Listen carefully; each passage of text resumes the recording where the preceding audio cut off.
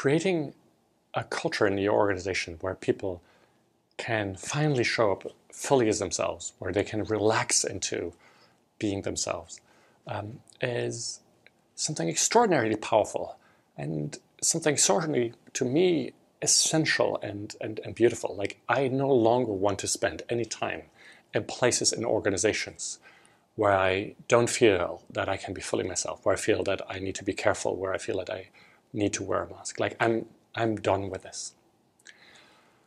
But at the same time, this is something, pretty new, right? Even just the word wholeness is not a word that we use in organization, right? It's not part of our management jargon, right? This is pretty new. And so this video is about how do you even talk about it, right? This is so new. The first question I'd invite you to consider is, to what degree do you need and want to talk about it now, at the beginning of the transformation, right?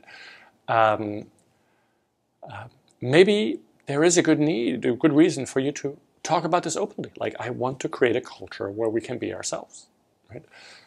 But maybe actually it's best to just start doing this.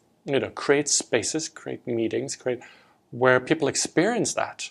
And once they've experienced it and tasted it, they'll be like, wow, this was a great meeting. Maybe then only after some time do you need to put words on it. So this is a question for you. What is the organization ready for? Maybe it will reject any talk of this because this is too alien. Maybe people need to experience it first before you talk about it. Only you know, right? So I invite you to explore that and to answer it for yourself.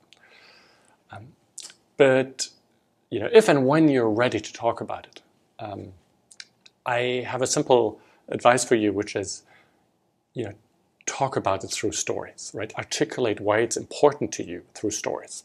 Stories, always stories, right?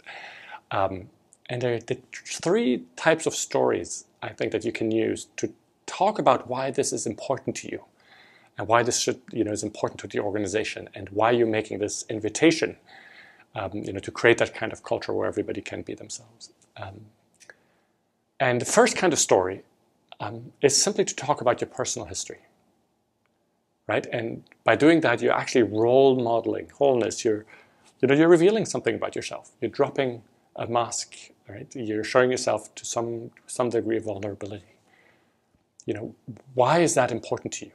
What is, part of your history? Some of things that you've experienced in your career, maybe even earlier, at university, in school, maybe in childhood. Like, why is it that you no longer want to be in an organization where you can't be yourself? Why does it pain you to see other people be like that? Tell a bit about your personal history. When you share something at that level, when it's not bullet point, when it's not a concept, but something that is grounded in your history, I can tell you that people will resonate with it. Like, that it will have power. The second set of stories that you can tell are stories related to the history of the organizations, right? What were some defining moments? What were some moments where there was some wholeness? What were some moments where there wasn't? Like, what is it about the history of the organization that makes you think that this is important? And a third set of stories to tell is around the organization's purpose, right? Why is it important for what the organization is trying to do for people to be able to show up whole, to not waste time and energy hiding behind a mask, right? And for every organization, I think there's a pretty direct link that you can find, right? That is obvious.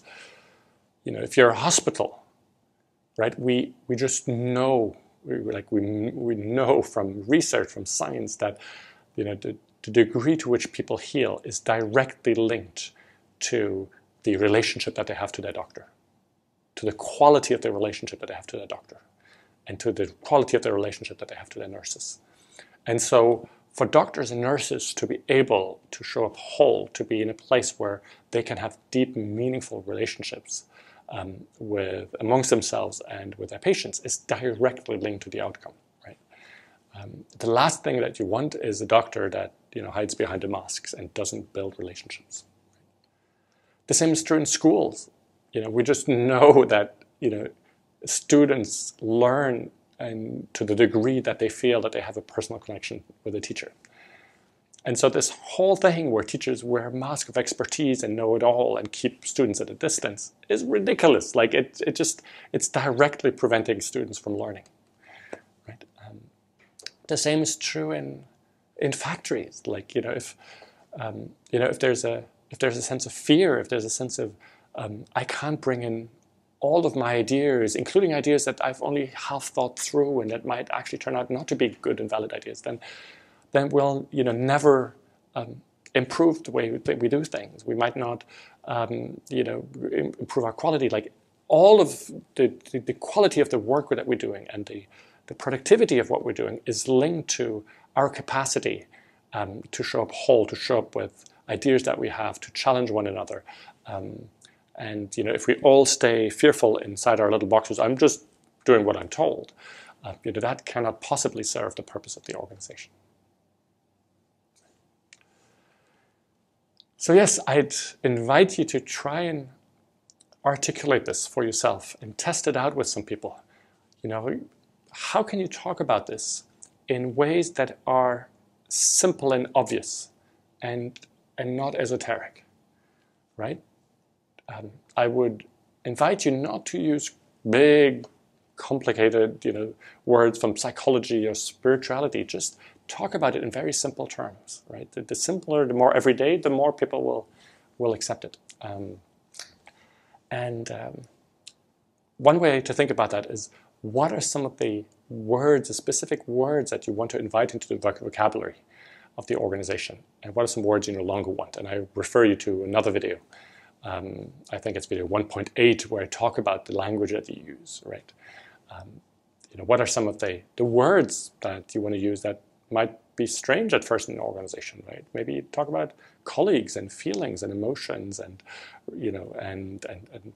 care, and just instead of talking about people and resources and only using sort of the kind of dry engineering machine language that we use in most organizations, or even worse, sort of the metaphors from the armies that we use in a lot of organizations. So what are some of the words that you want to use that just denote that suddenly we're coming from a different place? We're showing up with more of the kind of humanity that we might show outside of work in the workplace by using everyday language. So I wish you good exploration, and then go out and start testing this with one of your people and see how it resonates, and see if there are places where you're still not completely there, not completely comfortable. And again, then you can talk about this with a spouse or a trusted colleague or a coach that can help you really embody talking about wholeness in a way that feels natural to you. Because once it feels natural to you, it will feel natural to other people. Perhaps you've noticed there is no paywall, no monthly membership to access this video series. That's because the videos live in the gift economy. This is how it works. I gift everything that goes into making the videos, my time, energy, and insights, and you get to choose what feels right to gift back. Please take a moment to reflect on what would feel good to give in return to help me continue doing this work. Thank you.